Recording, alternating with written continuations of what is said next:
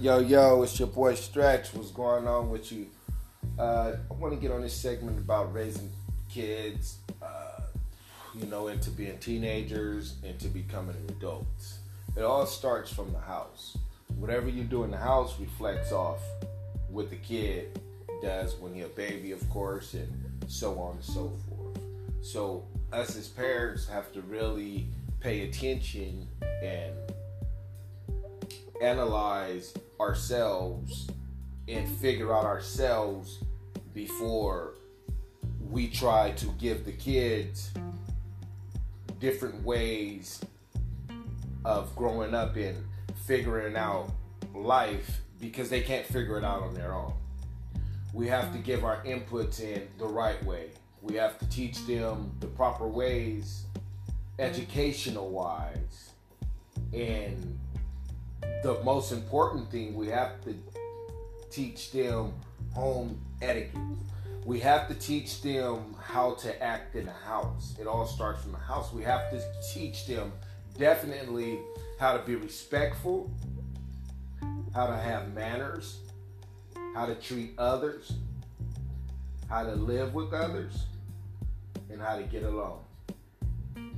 What not to do, what to do, how to do it, and when to do it. And the last of all is the most important, and that's respect other races and cultures. So, I learned at a young age about culture and race and just the different parts of life that most probably wouldn't be privileged to live or understand if you haven't ever been there. So, and the reason why I say this is because I kind of got this, as I call it, a privileged life. I kind of got this life to where I got in contact with a few families, being married, just having best friends, having good loyal people around me, and they so happen to be different nationalities, have different cultures, have just everything's different. So I've been able to at least spend 24 hours or more with these particular people and their families. So I have a very, very good sense on at least cultural and, different reasons to understand different races and different everything. I got friends, black, white, Egyptian, Jewish, all different races, Mexican, Chinese, Cambodian, Laos, Hawaiian, Samoan, Filipino, Chinese, Japanese. I got friends all different backgrounds, and I met a lot of friends, whether it was just briefly, just a lot of people in life, just whether it's briefly or whatever. I met a lot of friends. I had a lot of friends growing up and stuff, but these particular friends and cultures and people I'm speaking on, one particular, I met a friend when I was 4 years old. We had this remarkable bonding ship when we first met each other. Coming from Long Beach, it was a pretty diverse place. Back in the 70s and 80s, just it always been diverse because it always been a military, place to stay because it's close to the water. So it always been pretty diverse. So we grew up in a pretty rough neighborhood, and being in a rough neighborhood, you have to kind of stick with your own race because that's just the way it is, even back then. So we was just coming out of the whole race thing, coming from the 60s. So it was kind of like a transition over to, what was coming for us. So anyhow, as I met this guy, and we couldn't really be around each other. So we figured if we couldn't be around each other, but we was looking at each other, we'll figure this out some kind of way. So we came with this board, and we put the board in between the gate, and we started teeter-tottering each other. So we started playing around with each other, and that's how we basically broke that little barrier right there when it comes to that. So as we did that, to speed it up, his mom and his family, they was like, okay, well, enough playing over there, come on in, come in, eat, get horchata, come in, eat, whatever they was cooking, my Latinos, I love them, man. They love to party, and they always cook, always want to feed you, what have you. So I went over there, man, and I just love these people, the mom, the dad, everybody accepted me as I was, and there was no color lines there, and as we, proceed to go on, with life, and I became really, really attached to these people. My mom used to come over, tell me to come back, and I used to be like, no, I wouldn't stay here with her. So I started calling her Ama, and got real close with this family, loved them to pieces, man. Still to this day, we actually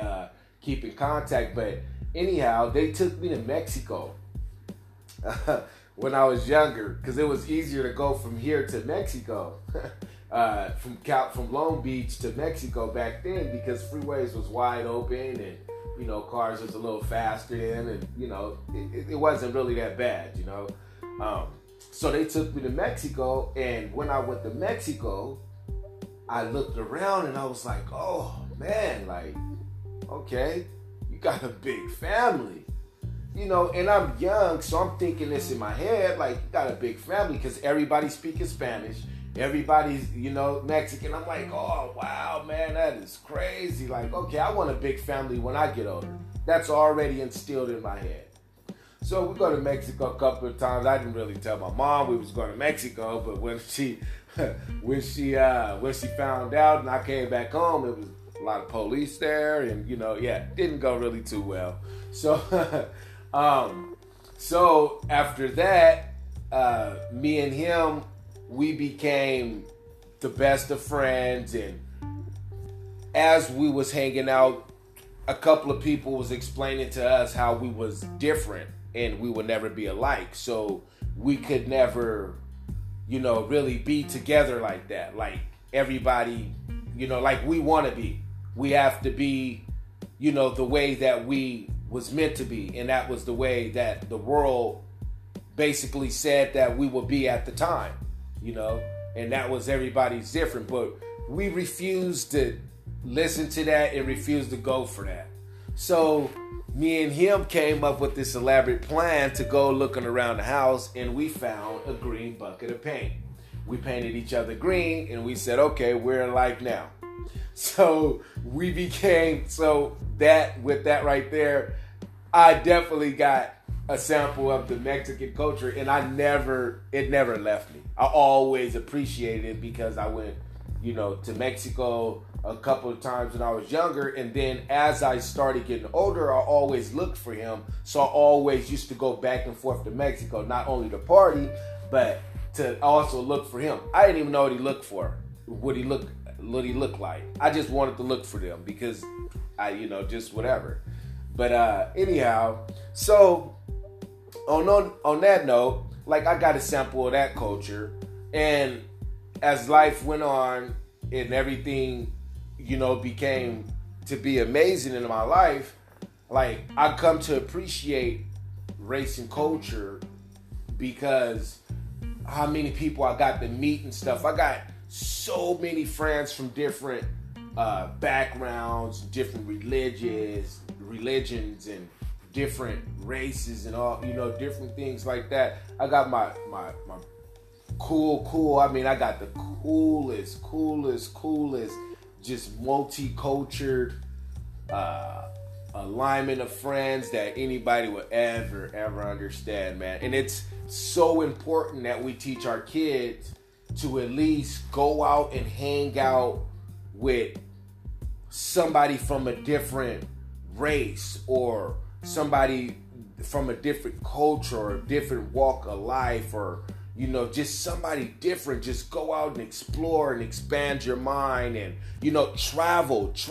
That is the key. If you travel and just not shake too many hands, with all the stuff going around, but not, just enjoy life, smile, just be awesome, just be positive about everything, just enjoy everything, and just be like that. Teach your kids, all the important things in life, man. How to be, and when it comes to respect, the only way they're really going to understand respect is if you allow them to go out to their friend's house and hang out with the right friends and the right backgrounds and the right people, and just explore themselves besides their beautiful own race. Because I love being black. There's nothing more in this world that I love than being black. I drive nothing but black cars, wear a black shoe, black pants. You might even catch me with a black shirt on one day. I try to change that up every once in a while, but but no. So it's very important that we teach our kids how to become multicultural and to figure out that's the way you become successful, because you get to meet more people and do more things. Black is so strong. Black has got me a lot of places and got me a lot of things in life. From good things to bad things. I mean, it has its bad part, but you try to make it all good and stay positive with it. And that's all I ever tried to do, is keep it positive and keep it humble and stay humbled. Keep it original, try to be myself at all times, regardless of anything. I had a lot of transitions and a lot of changes in life, a lot of ups, downs, beat me ups, beat me downs, hit with batons, threw arounds. I had a lot of stuff go on in life, but none of that stuff, man, broke me. And I want to thank God for that, and thank the people that always been around me to support me for that. And that's what we need to do for each other. We need to be humble and motivated, for each other, and especially our kids. Let them do everything that you didn't get to do. That's better. Get them out the hood. Let them explore out the hood. Put them in sports. Just go to their games. Go to stuff. Go participate in their life a little more. As parents, I know we lack that a lot. I can find 255 things to do besides what I really need to do. What's the most important thing? And that's those kids.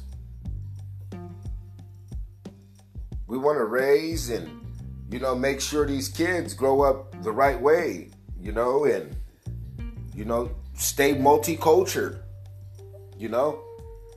I stayed 24 hours with white people, with almost every race. Because all my friends are almost every race.